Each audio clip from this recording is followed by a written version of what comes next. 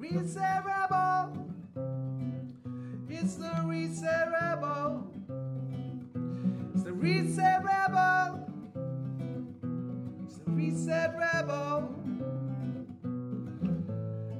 Coming to you every day. So we are here at one of the highest points of Ibiza, very, very close to Satalaya. And I'm really glad for this very special episode of the Reset Rebel podcast, because we are going to be talking about a rather huge and very tragic event that took place up here on this very mountain or very close by.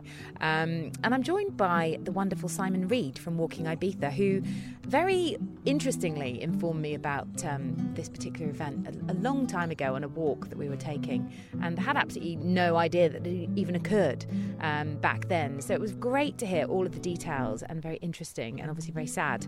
So Simon, thank you so much for coming up to join us here on one of the largest and highest points of the island. Yes, and hi Joe. Yes, I'm very glad to be here and to be talking to you about this.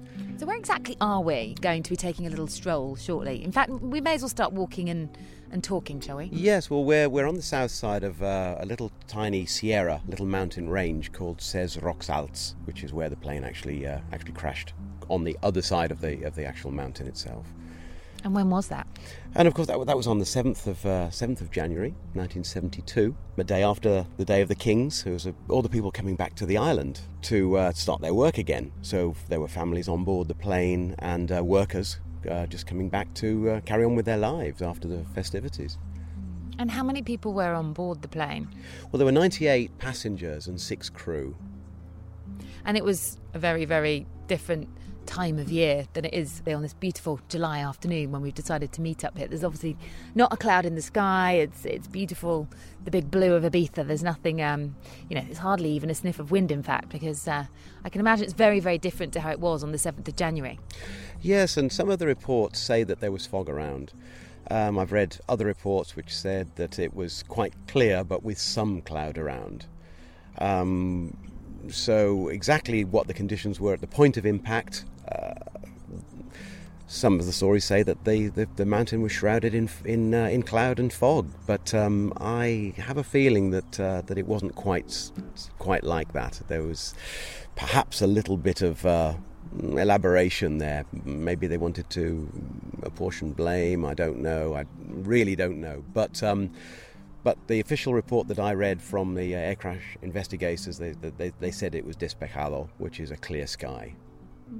Interesting. I guess we'll probably never get to the bottom of that now, 50 years on almost from that exact day. And it's kind of, that kind of information, I guess, isn't really at anybody's fingertips anymore. I mean, did they have black boxes back then? What do we really know about actually, the kind of circumstances? Because I read something about this guy talking about a football match, or saying that he was like up for having a beer because they were almost ready to land. I mean, what have you heard about that exact situation? Well, there were black boxes, but they were very rudimentary in those days. They didn't have all the details that the modern ones have. So these black boxes would have been recording things like altitude, direction, but they certainly didn't have the details as is the undercarriage down, what position are the flaps in, particularly because I did read an article that said the accident was so severe and so bad that they couldn't tell whether the wheels were actually up or down and what position the flaps were in. I mean, the reason I wanted to get you up here is not obviously just because of the things that you've read, and, obviously you're very well read about all the wonderful guided walks that you do, and I love the wealth and plethora of information that you always have to offer the guests on your walks, and it's one of the highlights, really, I think, of taking a walk with Walking Ibiza, the wonderful fact that one gets to receive. But I feel like, you told me that you'd obviously, what caught my attention was you knew somebody who'd actually been the man who was one of the first people on the scene, which must have been incredibly traumatic. But who was this person that you got to know? Yes, he was an English guy who had Spanish nationality, which was a sort of a rare thing back in those days. We lived here as residents, but not many of us took up Spanish nationality. He went by the name of Bosque, and very few of us actually knew his real name. He kept that quite a secret from everyone except his incredibly close friends. He sounds very mysterious. I know. He was a lovely man, actually. I knew him quite well. He ran a speedboat, a Glastron concessionaire, if anybody remembers the old Glastron boats. They were very big at the time in the 70s. And so what he used to do was sell these boats and maintain them. And so he had a 4x4. And back in those days, not many people did. He had this Land Rover. And nowadays, it's quite difficult to think back to those times when there were very few people on the island, and all the cars we had were very basic little tiny Seats and Renaults and Citroens. But he had this 4x4, so he was able to come up here and actually forge his way up to the crash site, because it's a remote spot. So what else? I mean, we've got some cyclists who've just managed to brave it up here, coming through now. But it's not an easy road to get up here. We struggled in the car that we've kind of flown up here in, and it is a tricky old road. And I can just imagine, getting up here in a 4x4, even then, particularly with such a traumatising event to arrive at, must have been quite a hairy experience. Yes, and also the mountain was on fire, of course, because the jet fuel had set fire to a lot of the trees, and there was carnage all around. The roads that led up to here were much smaller back then. I mean, now we can drive a car up here without a problem, but a lot of the roads have grown over the years, these little caminos, as we lovingly call them. But in those days, they were much narrower. Cars didn't go everywhere. People would go by motorcycle or by horseback or walking, and so this road has been widened. And as you said earlier, we're in this car park now, where people will come up here once a year to pay their respects to the monument and the chapel that we're going to be visiting shortly. I mean, tell us a bit more about this Bosquet chap. I mean, I'm actually intrigued. What other details can you give us? So he had a boat company, and he obviously had this 4x4, but what else? How old was he? How did you know him? He was a colourful character. He was one of the personalities of San Antonio, which is where I grew up, of course. Everybody had a nickname in those days. We often didn't know them by their surnames at all. We had, of course, it was before extradition between the UK. It was before the common market absorbed Spain and the UK. And so a lot of criminals from the UK used to come over here to hide not too far from the UK. Their families could come and visit them. And so we had these nicknames. And once we found out what they had done, they were given a nickname. Ron the Con, Bob the Rob. I mean, you couldn't make it up. And if people were doing other things, their profession, there was Ron the Car, for example. He was a mechanic. We had a bar called the Fisherman's, and I was known as Simon the Fish, also because I used to do a lot of diving. So not because of all the drinking that you used to do. No, absolutely not. No, not at all. No. So he had this name of Bosque, and which means forest in Spanish. But we never even found out why he was called Bosque. I don't know, it was a name that he gave himself or what.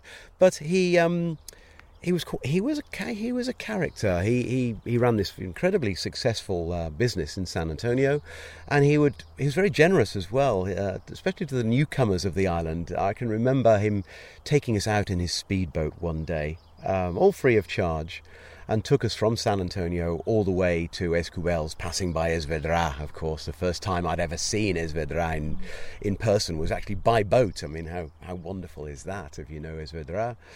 What a marvellous rock it is. So and this is the kind of person he was. He was a very giving person, and of course I think that's one of the reasons why he was very keen to come up here and help out with the rescue. Of course, nobody knew how bad it was. There was a lot of confusion in the first few hours of the crash. A lot of people thought that it had crashed into the sea, and so a lot of boats were sent from Formentera and San Antonio to see if they could rescue people from the sea. But it wasn't that at all. There was a guy who was working up here who actually told the Guardia Civil where the accident had occurred, and they said, no, it's crashed into the sea. Such was the confusion at the time. And of course nobody had telephones, nobody had communication. Very few, hotels had telephones, but very few houses had a telephone. So this guy ran from this point all the way to San Jose to inform the Guardia Civil that there had been a crash and the mountain was on fire, and they just wouldn't believe him. Anyway, so Bosque, having heard the explosion from San Antonio, I was told that you could have heard the explosion, the boom, all over the island, and particularly from San Antonio. They sent the boats out. He jumped in his Land Rover and started to find his way up here.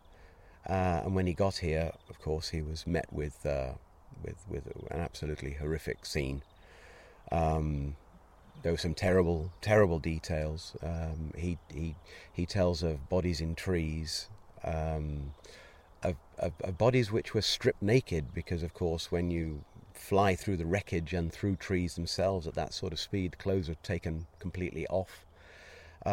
He said there were body parts. No, this is quite gruesome. But he suffered from what we would now call PTSD, definitely, because he would say that he would wake up in a very bad way sometimes, screaming, recalling the horrors that he'd seen up here.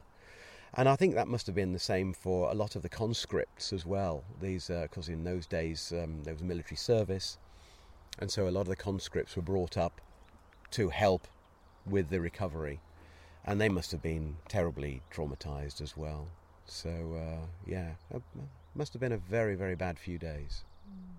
What's a conscript? The conscripts are the kids. The kids, when they reach around about 18, or back in those days, when they reached about 18 years old, they were conscripted into the army, and it was called doing the militario, going into the militario, and doing your 18 months, I think it was, that you had to do it. These were the days of Franco, of course. Of course, a very successful dictator, ruled Spain for those 40 years since the Civil War, and every boy had to go and do this military service, and not necessarily where they were born either. They kept them moving around Spain in different places. I suppose the ones that came to Ibiza thought they were really lucky. They'd come from somewhere rural in on the mainland. I bet they did until they were brought up here to sort that problem out, because to be fair, at 18 years of age, if you'd have witnessed the horrors that they would have done in the aftermath of that crash with the mountain on fire and all of the things you've just described that Bosque told you about, like, you're not going to recover from that, I think, probably anytime soon. No, absolutely. I don't think they would have done, despite the fact that they were in the military. They probably hadn't seen any active service at all. Spain hadn't been at war with anybody at all. But it would have been horrifying for them. I don't think it's something that I would like to think that I could have helped out in some way, but I doubt it. It would just leave you scarred for life, wouldn't it? I mean, no different, obviously, to the kinds of ages that, boys in the military were shipped off to war, back in World War I and World War II and any other wars that we've had on this wonderful planet that we are lucky enough to call home, that, obviously shouldn't be in such states of conflict, but obviously that has happened through history. So I guess in some ways you kind of feel like, well, maybe that was, good training for them somehow. I mean, I haven't even seen a dead body in my lifetime, ever, not one. So it's an interesting concept, I think, in some ways, that, what age is sort of old enough to witness such atrocity. And I don't think that anybody's ever ready for it, including your friend Bosque, who you say experienced the post-traumatic stress disorder, which, I just feel like is obviously...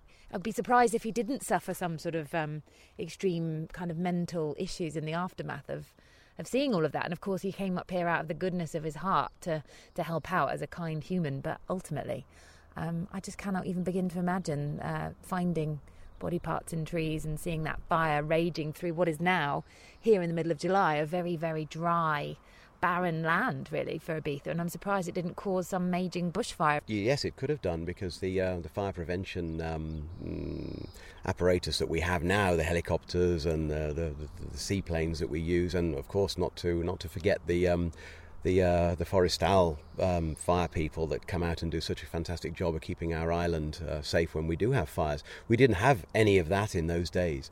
When we did have forest fires, we used to have to sort of beg and borrow seaplanes, firebombing seaplanes from Palma had one, and I remember Barcelona and Valencia had them.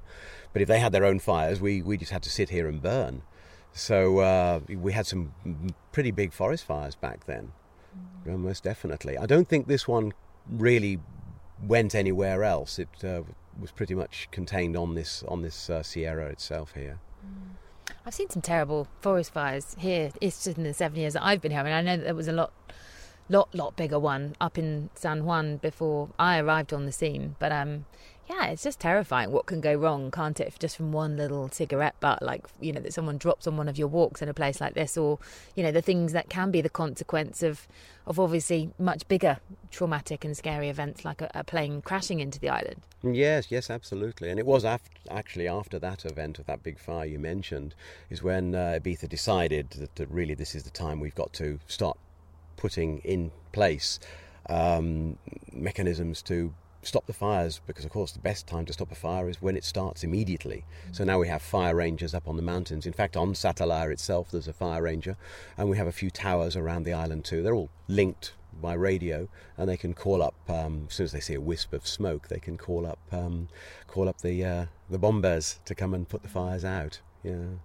It's so fascinating though, you know, the sort of advancement in technological times of you know, obviously if something like a plane were to crash up here now to how it, you know, was back in 1972, like you're saying, they don't have any phones or any kind of you know, radars or the kinds of you know, incredible pieces of GPS and tracking devices that we have now to sort of see where planes are and what, you know, what's really happened, and the black box advancement to find out what's actually happened. Because as you said, you know, this guy was sort of talking about having a beer, they were almost ready to land, and, you know, the fact that really it looked like it was kind of like a done deal. It was all kind of like in hand.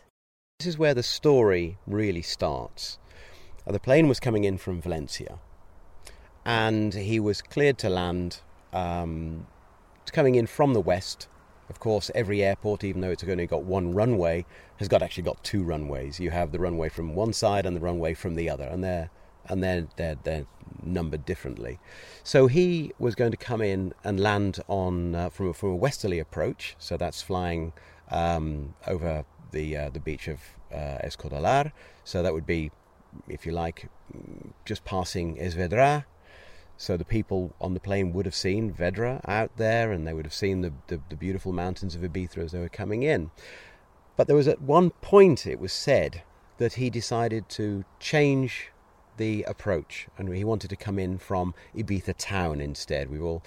Those of us living here, we've all seen the planes flying over Ibiza town on that approach, and that's the one that he requested.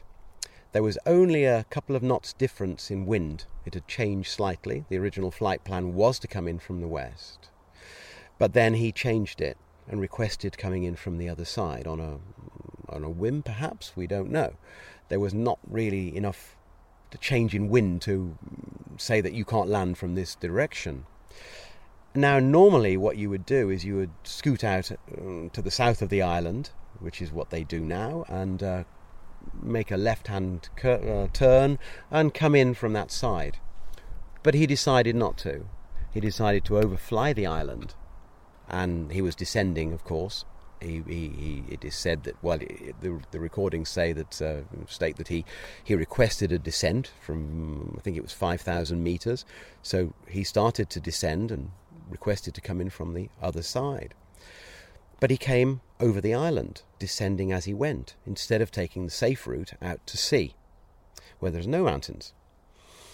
So the story then goes, and the recordings say that he started talking to the air traffic controllers about football. Now, a lot of the accounts mention this, talking about football. So there's a lot going on in the cockpit. When you're coming into land, you're configuring the plane for landing. Flaps have got to be out. You've got to be throttling back. You've got to be putting the flaps undercarriage in preparation. You've got to be maybe making announcements. The cabin crew are doing their thing as well. So you're preparing the plane for a landing. But he was talking about football. And then the last few words that were uttered were "Ponme una cerveza, ya estamos," which is get a beer on, we're there already. We're about to land. And of course, that was the last thing that was heard. And then after that, the big boom, and the story over the next few hours came out that the plane had struck the island.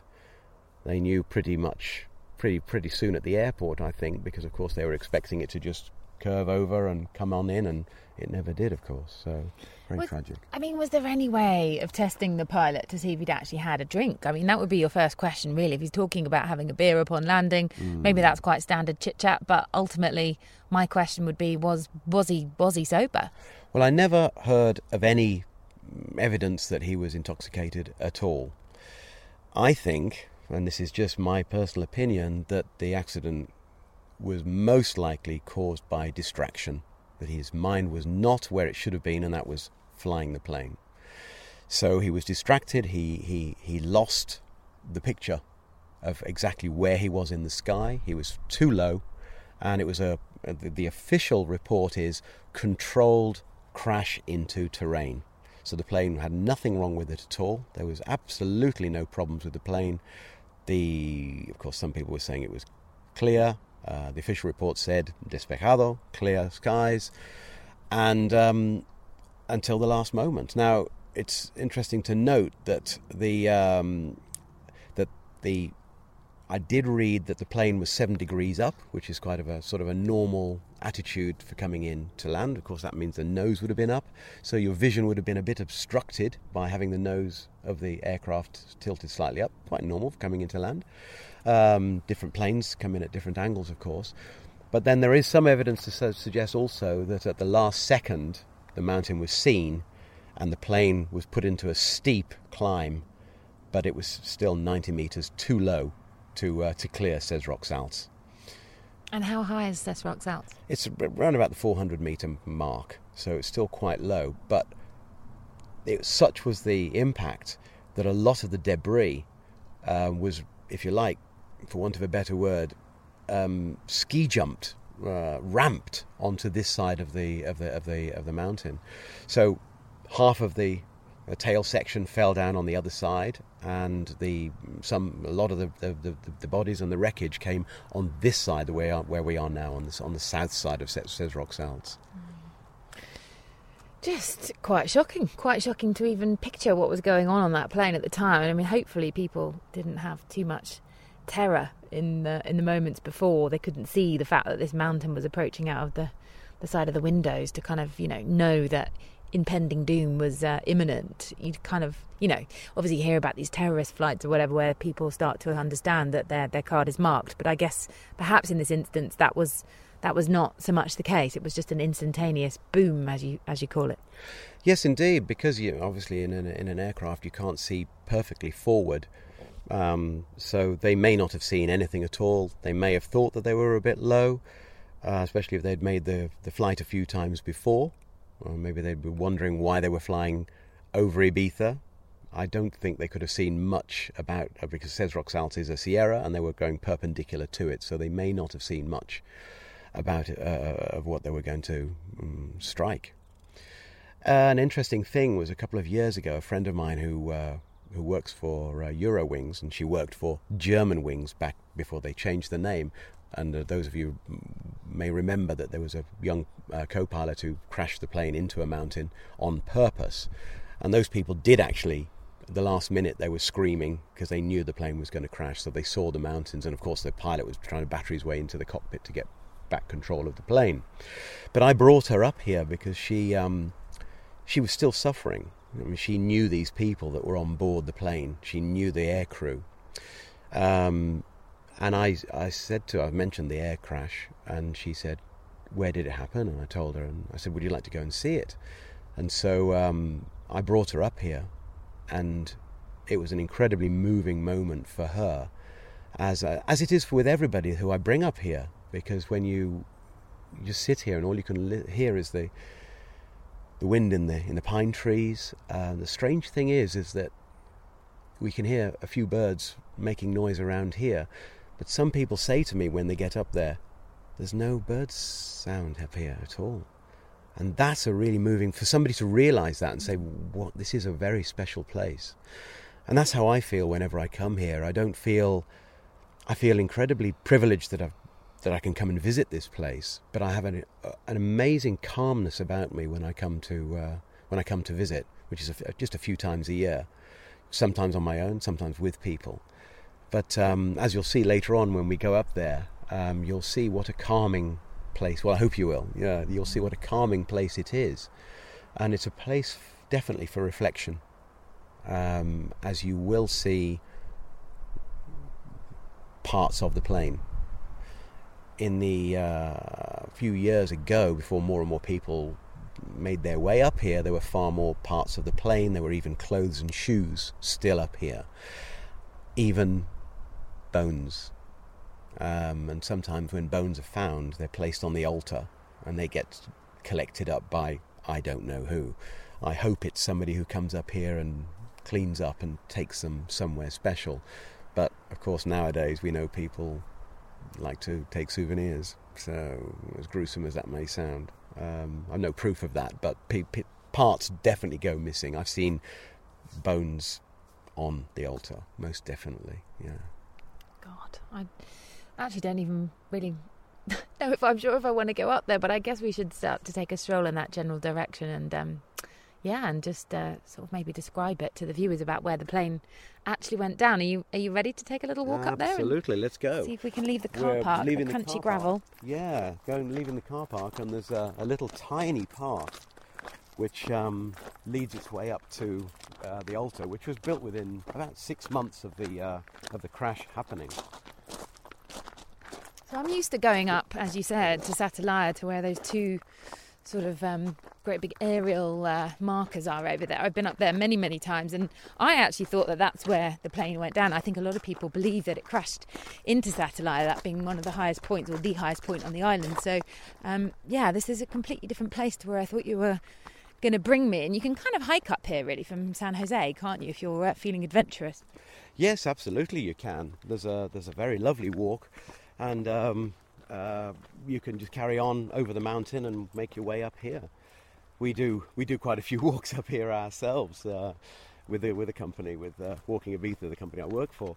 We do bring people here. I give people the option whether they want to come and see the plane crash site or not. Sometimes people just say no, and I can understand that.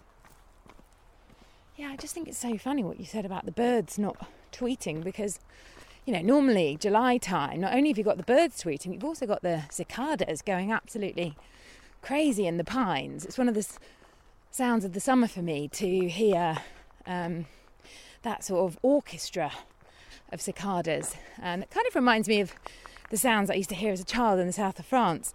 But there's none of that going on at all, which is quite unusual. Yes, absolutely. Yeah, and it's always very nice to hear people say, "Oh wow, there's no bird song here," when they notice that, because it means that they really are starting to feel the very unique atmosphere of this place. Yeah, it does feel very, very, very quiet. Oh, there's one bird. It's the only bird I've seen or heard yet. Silent flapping of the wings. So I think we'll stop recording just until we arrive there, because it's quite hilly. I'm feeling a little bit breathless. What about you? Oh, yeah. Well, it's a nice gradual climb. But just before... You're a bit fitter than I am, because you've just done the round the island walk. I'm a mere mortal over here. Yes, well, we do remain quite fit in our job. So what's this little plateau you brought us to? Well, this is a little place. There's many of these structures around the island, and this is a forn de calç, and it's a lime kiln. So Ibiza's made up mostly of limestone, and this is where they will cook the lime up to turn it, the limestone, to turn it into quicklime, which is a great building product, of course, but very important that you mix it with, after you've processed it with the heat, you can mix it with sand and water, and you get a rudimentary cement, which a lot of the old houses are made of course. But also, just mixed with water, it becomes that brilliant white paint that we used to use on all the houses here. Now we use plastic paint, but in the old days we used calce, and it was this white wash, this lime wash, that all the houses were painted with, which gave such a brilliant brightness to all the houses. While we're on the topic, Simon, I've got a question for you. Over by the airport, there's a mountain that's got half of it missing, and it's like they're chopping away half of it where you land on the island. You would think they wouldn't really want to be doing that right where all the wonderful tourists who are here to spend lots of money can sort of see what's going on. Please tell me what is happening on that mountain. Well, that's a quarry. There'll be stone and sand will be taken from that mountain, and that one has been there even when I first came over here in 1972. That was a working quarry. There was one in San Antonio as well, which is now disused. But also, as you drive around Ibiza, you will see other mountains that have been chopped away, and they've got big chunks missing out of them. And that's exactly what they are. It's for the building trade. So it's sand and rocks, and they process it into gravel. So you can get local sand, local gravel, and all grades of gravel as well, yeah. I don't know what's worse, to sort of bring it in from elsewhere and have the eco footprint that we create by bringing and importing things here, or whether it's more sad to sort of start chopping up and, you know, carving out chunks of the island, because obviously the ecosystem that relies upon that part of the island to sort of to survive. Yes, absolutely. I mean, we are doing a lot to the island, of course. Near Rocalisa as well, which is where all the rubbish gets dumped. A whole valley has been filled in, and they're looking around for another valley to fill. So yes, when it comes to those sort of issues, chopping away at mountains, making those sort of disappear over the years, over the decades, and valleys getting filled in, it's we're making an impact for sure. And that's because you say, obviously in 1972, when this plane crash happened, there was 40,000 people here that we knew about, and now, what's the population these days? Well, officially, there's just under 150,000. These are the people who go to the town hall and they register. But of course, there's many more than that. They work this out. They sort of extrapolate the data because of how much fuel gets used on the island, how much food gets eaten, how many cars there are here. So once you remove the tourists, the numbers of which you know, and you do some calculations, you can work out that unofficially we have twice that. We've got about 300,000 people living here all the time now. And in the summertime, what does that rise to? I mean, how many visitors are there? Because I heard a figure bandied around the other day. There's possibly something like 2 to 5 million people coming to visit this island in the summer. Yeah, I've heard figures like that as well. Yeah, it's when it's always interesting to see the figures at the end of the year, to see how many have come in by plane, how many have come in by boat. But yes, we get a lot of visitors on this island, little tiny Ibiza, and look how it's grown over the years. But look at the destruction, the tale of mass destruction is my point here, really. Is like, absolutely. You know, we can all obviously benefit from that in our businesses and take a nice little chunk of the pie home.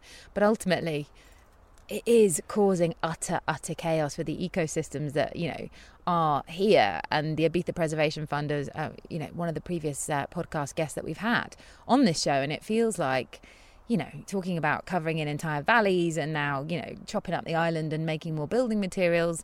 You know, we don't need to keep building more houses, really, if there wasn't all these tourists coming. It's not like the locals need them. That's my point, I suppose. And I think the more air traffic that's coming here, yes, we've got the technological devices to deal with it, but, you know, it's causing trouble for the island. Yes, it is, in many different ways. In many different ways as well, because when you think about just the water situation on the island, now we've just come out of a sort of a 20-year drought, if you like. The water tables have got lower and lower. A friend of mine, he digs wells. We're not really supposed to dig wells or boreholes much these days. There's sort of a moratorium on them. But what he does is he makes them deeper because the water table is dropping so much that there's no water in them. So he goes around making people's wells deeper, making their boreholes deeper. So that's a problem. Of course, a few years ago we had a lot of rain over the winter, and that pushed up the water table. They said we were down to 20%, and those massive rains that we had, more than we'd had in 20 years, pushed it up to about 80%. Between 60 and 80%. They say that it's dropping rapidly again. When it comes to water, of course, water is life. We've got a few desalination plants on the island, but of course they have their own impact because, of course, you put the salt back into the sea and you have these little waste areas of where the this extra salt is being dumped into the sea where the marine organisms can't live. So that's a real big shame. So where's the water going? The hotels are doing their best. Back in the old days, your sheets were washed every single day. Every day in the hotels. Nowadays, you don't get such a changeover. So they're doing their best. But a lot of villas on the island now, they're having lovely luxury gardens with tropical plants, not the subtropical plants that can survive without much irrigation here. But they want the colourful plants, and so they'll have a well dug, and they'll be pumping tons of water all the time. And the swimming pools, of course. Maintenance of swimming pools takes a lot of water too. And so there's a big demand on water on the island. So that's just one part of it. Sewage problem is another. We've just had a big construction in Ibiza town to cope a little bit more with the sewage.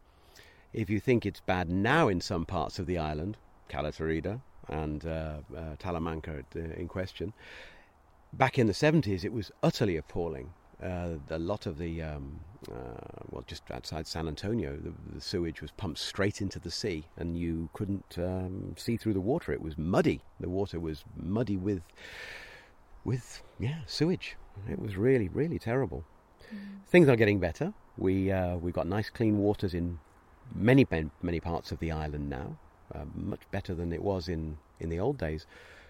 The Posidonia, this Neptune grass that we're blessed with, that's a very good indicator of whether the water is pure or not. We were losing these meadows of Posidonia, and Posidonia is such an important thing to the island. The little fish, the fry, get born and they hide amongst the Posidonia until they're big enough to fend for themselves, so they don't get eaten by the bigger fish. And so, of course, if you lose the Posidonia, you're losing the fish stocks as well, because the little fish get eaten before they can grow big. So now there's a big movement to protect the Posidonia. Well, it is protected, very much so. But we still have the mega yachts dropping their anchors straight in the meadows of Posidonia, and as the wind turns, their anchor chains chew up great chunks of it. There are fines, but when you see that you can be paying 20,000 euros to stay in a mega yacht in Ibiza town, and the fine... Drop in the ocean, quite literally. Yeah, and 4,000 euros for a fine if you're caught by putting your anchor down on Posidonia.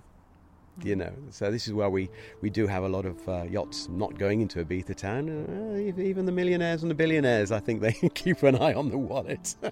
Well, it's good to know. And also there's obviously the Posidonia maps now, which the Ibiza Preservation Fund has put together for that very purpose, so that people don't drop their anchor in places that they shouldn't. We should really continue up this marvellous hill. Now we've had a little look at this limestone oven, and I'm going to pause the recording here, I think, until we get back up to the top of the hill, so that we can focus on breathing properly.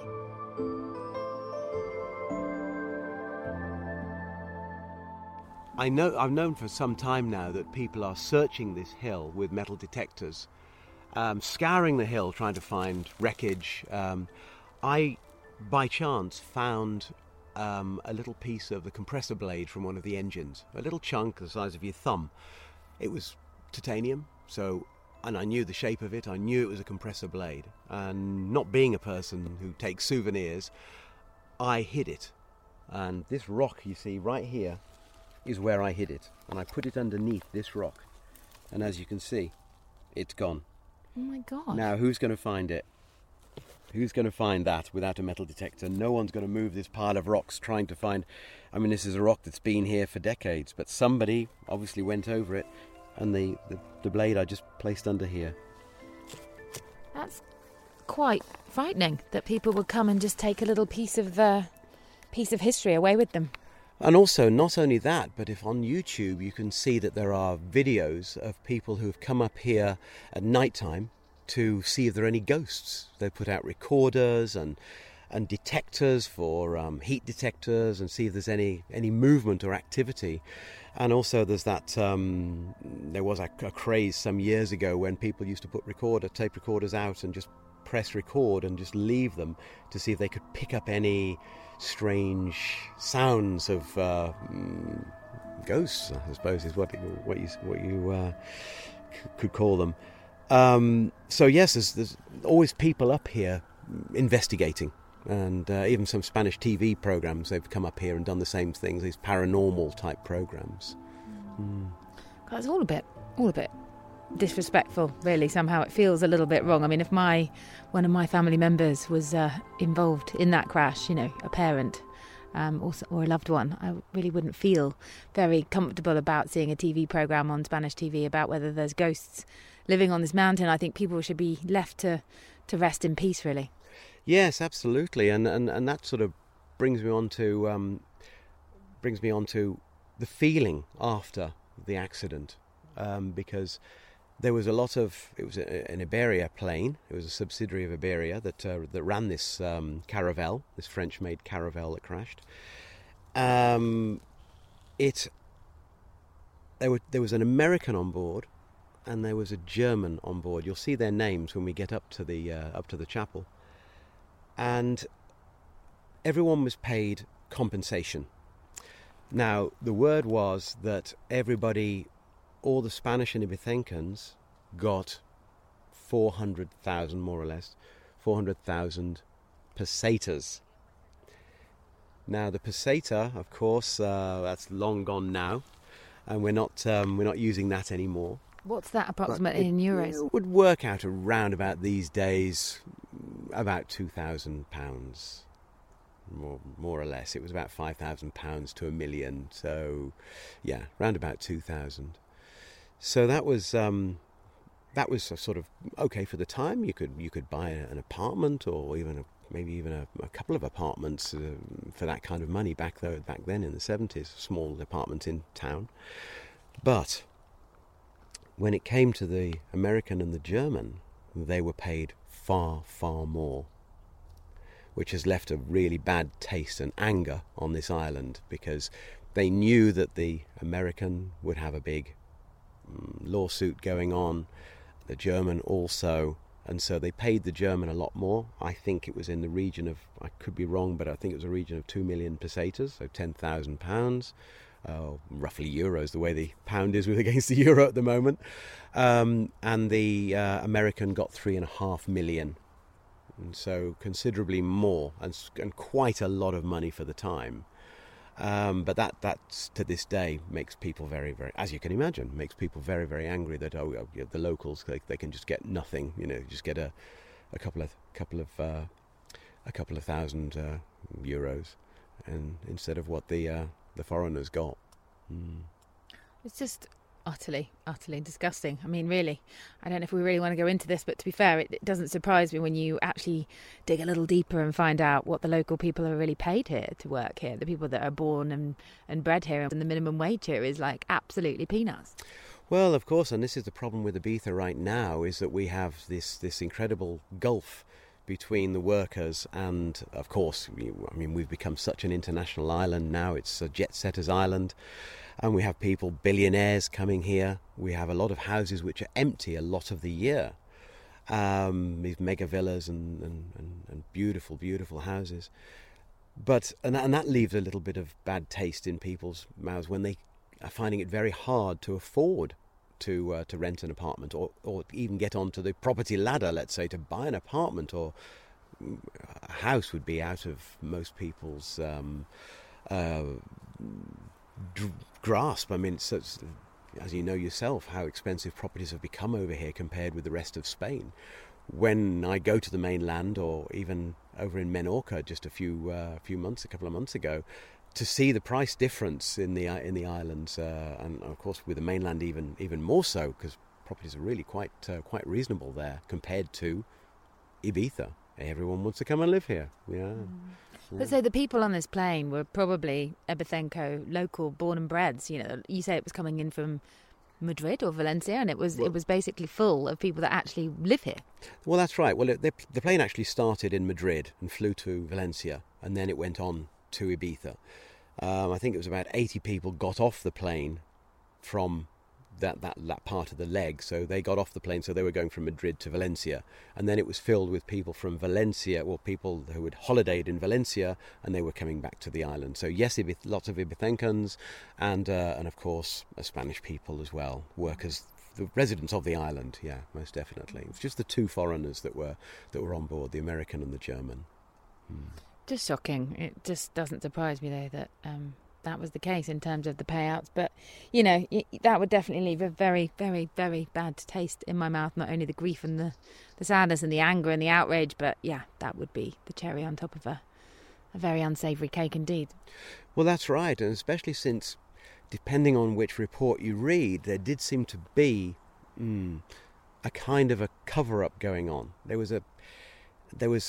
some stories. I mean, there was one story that I heard, and this isn't actually written down anywhere. I've never actually read it, except that the only bit I've read is that they never found the altimeter.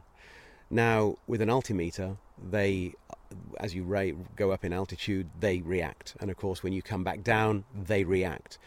If the plane is stopped at a particular point, whether it, let's say, lands high up, on some airports are very high, or it lands very low, where the plane stops is where the altimeter stops. So it doesn't reset to zero when you turn the engines off. I mean, the modern day ones, of course, they're all electronic, but in those days they were very, very physical, mechanical things. And so if you recovered the altimeter, the pointer would be telling you how high the plane was at that time. Of course, you have to adjust an altimeter for local conditions because it works on barometric pressure. So they never found the altimeter. If they had found the altimeter, they would have known if the plane was flying too low or that the altimeter had been set incorrectly for the height of the mountains that they were going to fly over. One would say pilot error, because if he'd set it wrong, or had he not been looking at it when the plane crashed, pilot error. So that's a very serious thing to consider. But they said that they found some of the instruments of the plane, but the altimeter was never recovered. And you can read into that whatever you like. This place was scoured quite a lot by the military and by the officials from the air traffic investigators, and so a lot of people were up here for quite some time afterwards during the cleanup, but they never found the altimeter, which always seems just a bit suspicious to me. Without wanting to cast any accusations, it all seems a little bit weird that other instruments were found in the cockpit, but the altimeter wasn't. So something to think about. Well, on that note, I think we should take a little stroll up to the altar and have a little catch up at the top of the hill. Whew, so we just reached the very tip of the path leading up here, and we're just approaching what is the altar, which I've actually never seen before. I didn't know that this existed, and it's got some beautiful flowers on it, and obviously two very long and rather large plaques, which I'm assuming has all the names on them. That's right. The names are all there of everybody that perished in this awful accident. The place where we're standing now is all part of the debris field. It's just behind the altar is the actual top, the ridge, if you like, of Cesrocs Alts, this lovely sierra which we're on.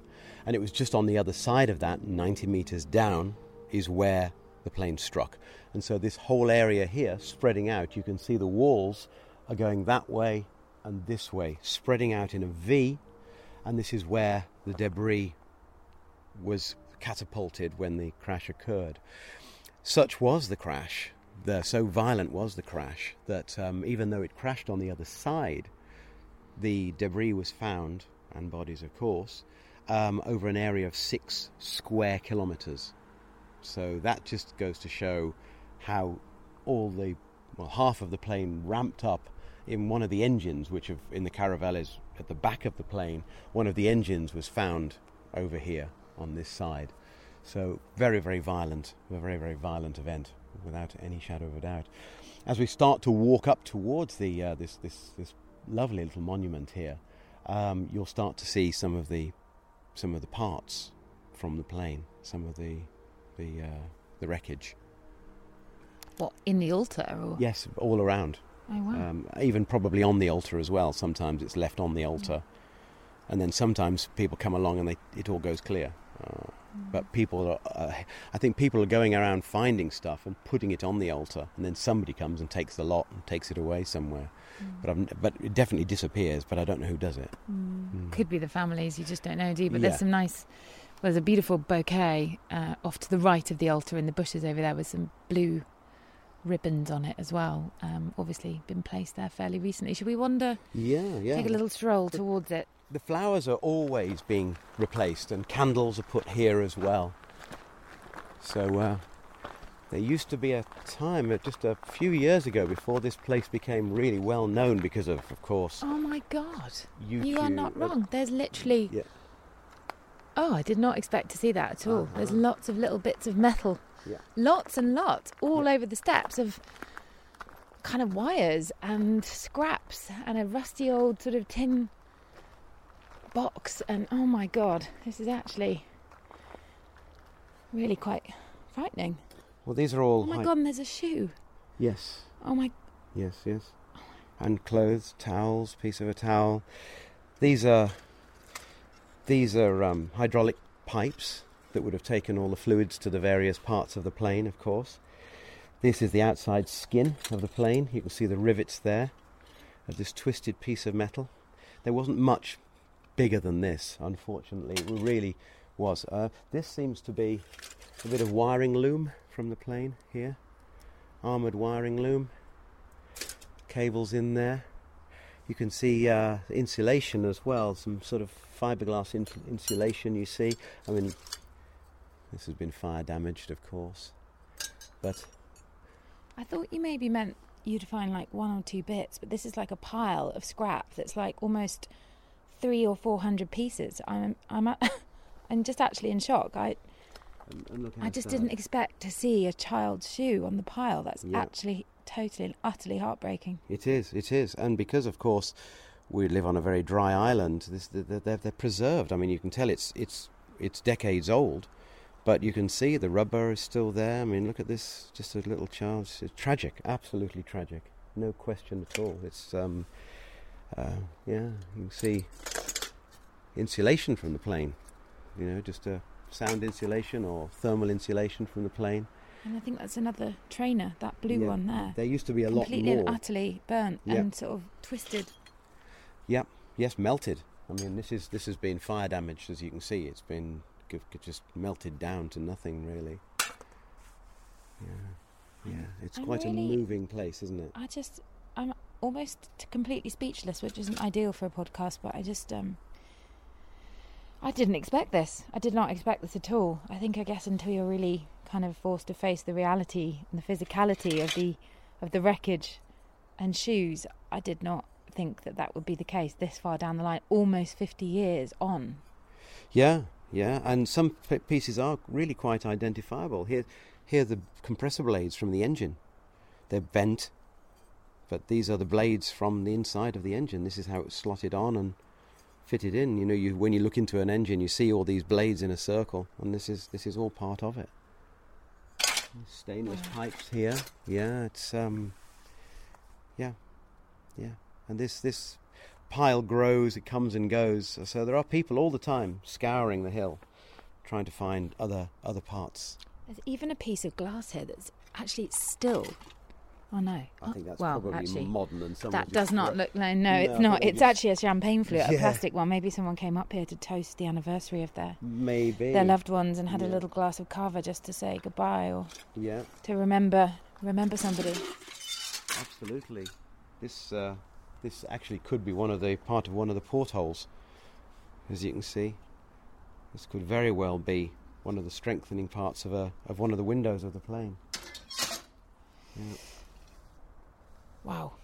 Oh, here's most definitely part of the maybe some cockpit glass perhaps, or a window of the plane. Very thick plexiglass, as you can see there. So you say that you come up here sometimes and there's none of this left at all, so people clear it and take it all away? Yes, they do, yeah.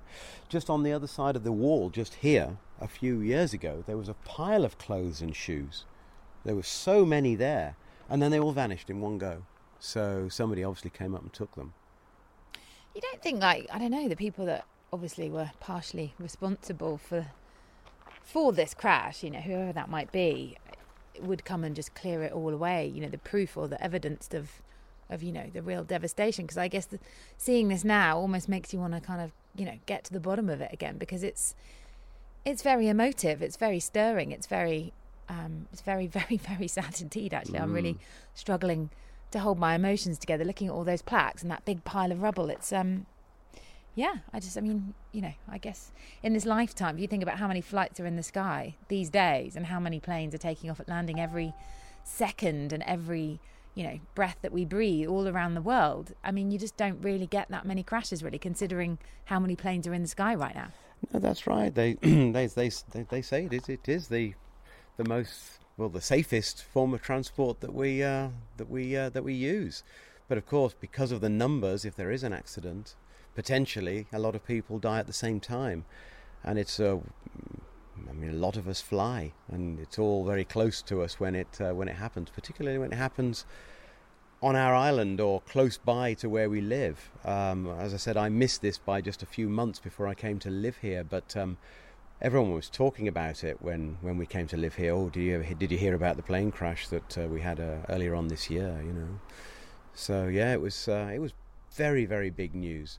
I think I remember hearing that it was the second worst Spanish accident at the time.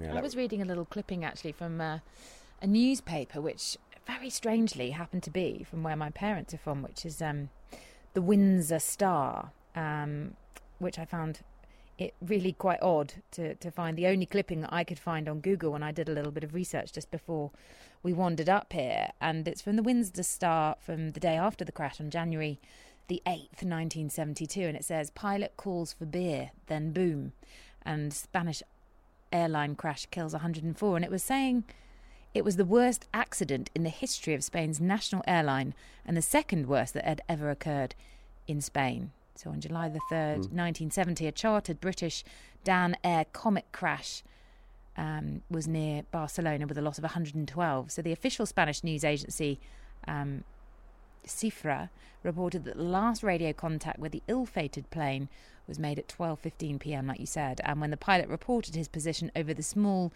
island of Canelera, 12 miles from Ibiza airport, and asked for permission to descend to 5,500 feet, he'd said, "Get me a beer ready. We are here."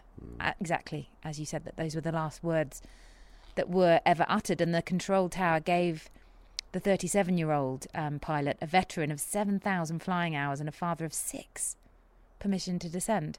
So shortly after that, the plane, mostly carrying workers, as you explained before, from Valencia, returning with their families from a Christmas New Year holiday spent with relatives to their jobs in Ibiza, crashed into the 1,515-foot mountain. So, yeah, it's actually just making me feel quite choked, I think, just to see this, because as I said, until a few weeks back on your walk, I'd had no idea that this had even happened, and to see all these flowers here and to see the actual physical rubble and parts of the closing, it's not what I expected. I don't know what I expected. I just expected a little monument, really, and for it all to be very, perhaps untended to. I guess maybe 50 years down the line, you think most people don't have relatives that were really known still in that crash, but there must be lots of people here that had parents or loved ones or grandmothers or grandparents there.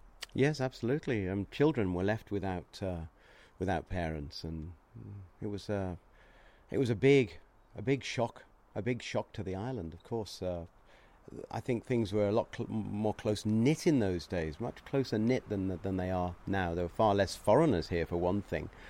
When you came to this island back in those days as a foreigner, you really got yourself in with the locals, very, very much so, more so than you do nowadays. I find that I meet up with English people here these days, and they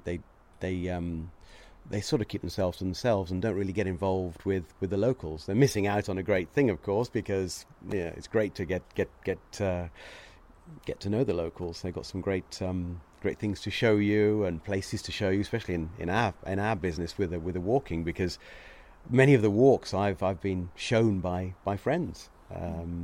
little hiding, little places that are secretly hidden away somewhere, and they go, oh, have you tried to go and have a little look at that bay or that little place round the side there, and then you investigate it and go and find it yourself. But it's very, very nice to get involved with the locals, most sure. But yes, back to the subject. It was the fact that the island was so close knit is what it touched everybody. When this, if we go and have a look at the names up here. Let's climb up the steps and go a little bit deeper into the altar. What does that mean? La vida no termina, se transforma. So it just says that the life doesn't end, but it transforms. And then this one on here says, I am the resurrection and life.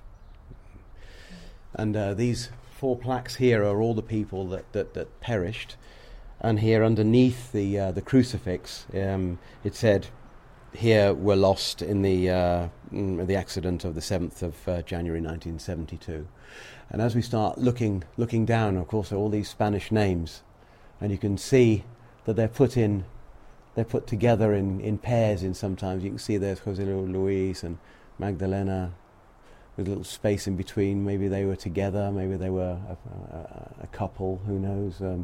But we look down a bit further, and then we can get down. Let's just see where they are.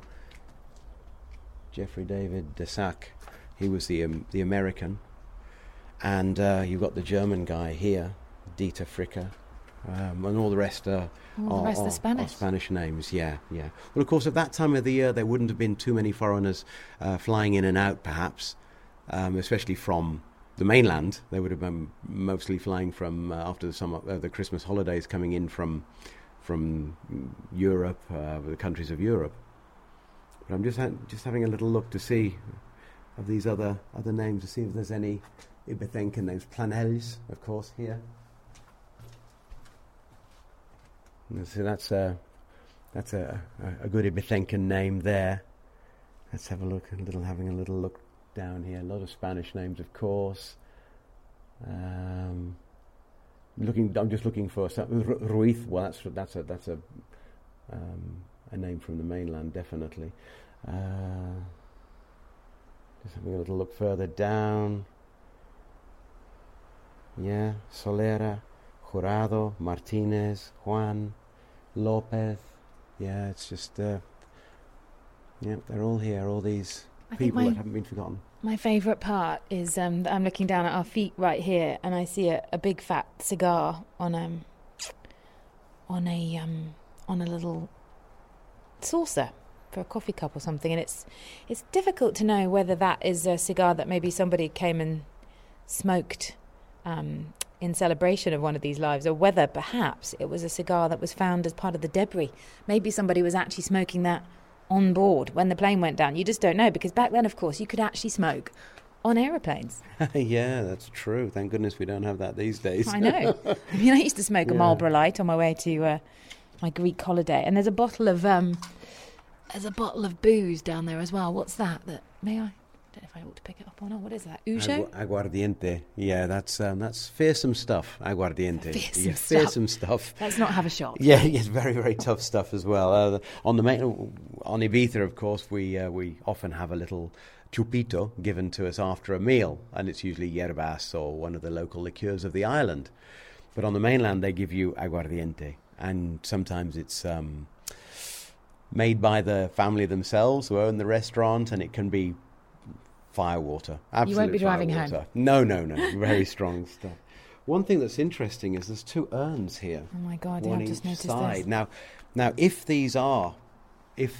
there was a request for these particular people here to be cremated and then put here in these urns, that's a rather strange thing at the time, because of course it's a Roman Catholic country, and it was even more so back then. And cremation wasn't a thing that was done, particularly not on this island. It's only been in the last few years that cremation that we've had a crematorium here. So this is quite a rare thing. Or maybe the part of the family, maybe they have since died, and they've been put here where their parents, uncles, aunts died. Who knows?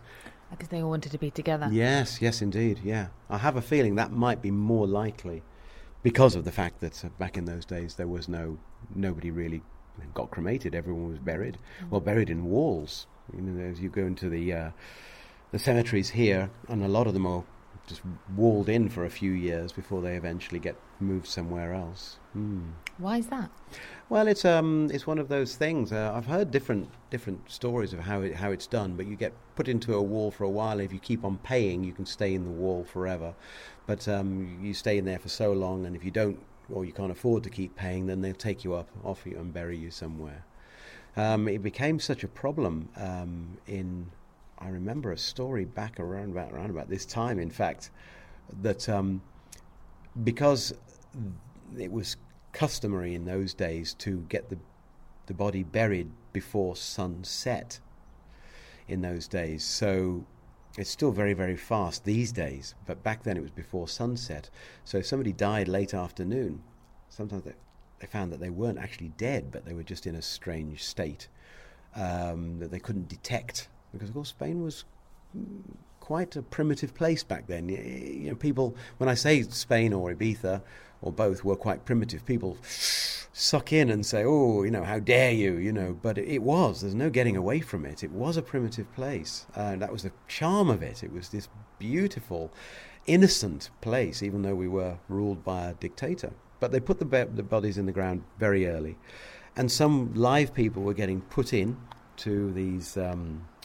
buried in the walls, and they were finding that they were screaming to get out. When they got them out a few years later to rebury them, they were trying to get out. So there was a cemetery and I read this in the newspaper, cemetery in Madrid where they were fitting bells inside the coffins to press, if in case they were in a coma or their life signs were so low they couldn't be detected with normal just a stethoscope, and they were burying them alive. Jesus, Simon, this is really gruesome, this podcast. We've just literally scrambled through the bushes for a good few minutes from the altar, and we're now kind of at the tip of the piece of the headland just behind it where the actual plane went down, and I didn't expect to see a view quite like this one, Simon, which is really quite spectacular, of Esvedra and views sort of down over Cala d'Hort. Yes, absolutely. Cala d'Hort just down there, and looking across over to there is the island of Conillera, the Rabbit Island. This is the one that you see from San Antonio if you ever go to the Sunset Strip. This is where the sun disappears behind that island for many parts of the year as the sun traverses. And one of the things that they said was that the plane flew right over Conillera, so the direction would have been more or less here. So looking off to the left, here we are on the ridge of the Ses Rocs Alts. Looking over to the left, we can see the beautiful rock of Esvedra. Looking across to the right, we can see Cala d'Hort. Carrying on, moving around to the right even further, we can see the islands of Ses Bledas and the one that was actually mentioned in the reports of the island of Conillera in the local language of Ibicenc or Catalan. That's where the plane more or less flew over on its way to the airport. Now, I'm looking directly out towards Conillera right now, the island, and I know that behind me is where the airport is. So this was the flight path, more or less, maybe about just there, striking beneath us, 90 meters beneath where we're standing right now, which is a pretty sheer cliff, and then half of the plane ended up this side, and the rest of it was ramped over the top and down behind us to where the monument is now. Simon, it kind of feels like if it was 90 meters beneath where we're standing now, that's where the plane struck. That just seems like a very, very negligent thing to have happened. Like, how could you misjudge it like that? It seems almost inconceivable. Well, the thing that always keeps coming back to my mind is distraction, and that they didn't have their minds on the job. They were bringing the plane into land. It was a busy time, but this pilot had done this trip so many times. He had been to the island on this trip hundreds of times, it was said. As you said earlier on, he's a veteran of 7,000 hours flight time. So, and of course we know that when you get so used to something, you get blasé, perhaps. A little, oh, I've done this so many times, I know this route so well. And so it's not like approaching an airport for the first or second time that's new to you, because you know what you're doing, and you feel as if you can put your resources, your mental resources elsewhere. In my mind, I have to come to the same conclusion every time, is the pilot was being distracted or was distracting himself in this conversation, which we know, and that's on the record, that they were talking about football and of course the famous last words of get me a beer on because I'm about to land. I mean, it's very easy to sort of stand here and talk about the tragedy of all of this, and of course it is tragic, but on the upside, what a beautiful, beautiful, beautiful spot, and a very different angle that I've ever seen Esvedra from, actually, to have viewed it from this particular side. And I think on the only positive note that I can say is, like, what an ending, and what a beautiful, beautiful place to land. So just lastly, Simon, like, how different, I mean, we've all seen the airport here in Ibiza back here in the sort of the 2000s, and how modern it is with the wonderful VIP lounge of Fuck Me, I'm Famous for David Guetta. But, like, what was it really like back in the 70s? I mean, it must have been a very different affair there. Yes, well, it was smaller. It was a military airport before it was handed over to the commercial side of aviation, and it was very basic. The departure lounge, if you like, was just a house and a bar with a garden and terraces, which I believe still is actually there if you look carefully. I have seen it. I've sort of seen this little house that's just tucked away, and that's where it used to be. And you'd arrive, and you'd have to carry your own bags to the plane. That was very, very quaint. You carried it up to the plane and left it by the luggage hold where the luggage handlers would then load it onto the plane, and you went up the steps.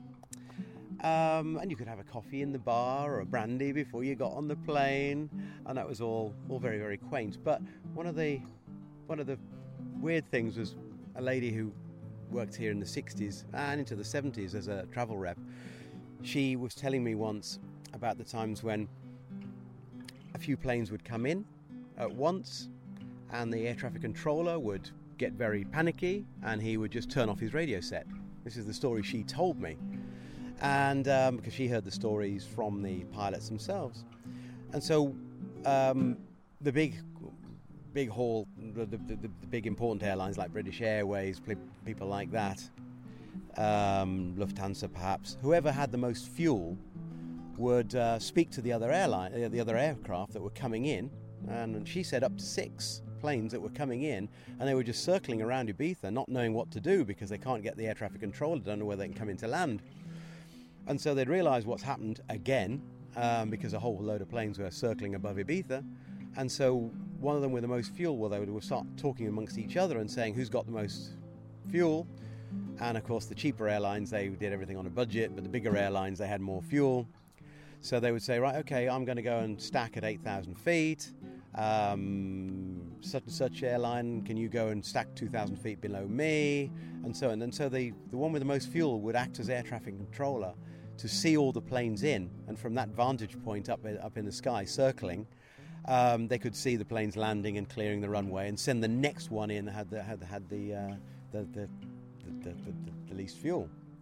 And this is how this is from the lady who told me in those days. This is how it sometimes happened here. It was very, very, well, I suppose it would be a little bit worrying for you if you were just wondering why you weren't coming into land, and as the plane was circling overhead, you could see all these other planes stacked beneath you maybe, and coming in and landing, and who knows. I was never involved with that, I have to say, but an interesting little story that she told me all those years ago. Reservable, it's the reservable, it's the reservable, it's the reservable, coming to you every day.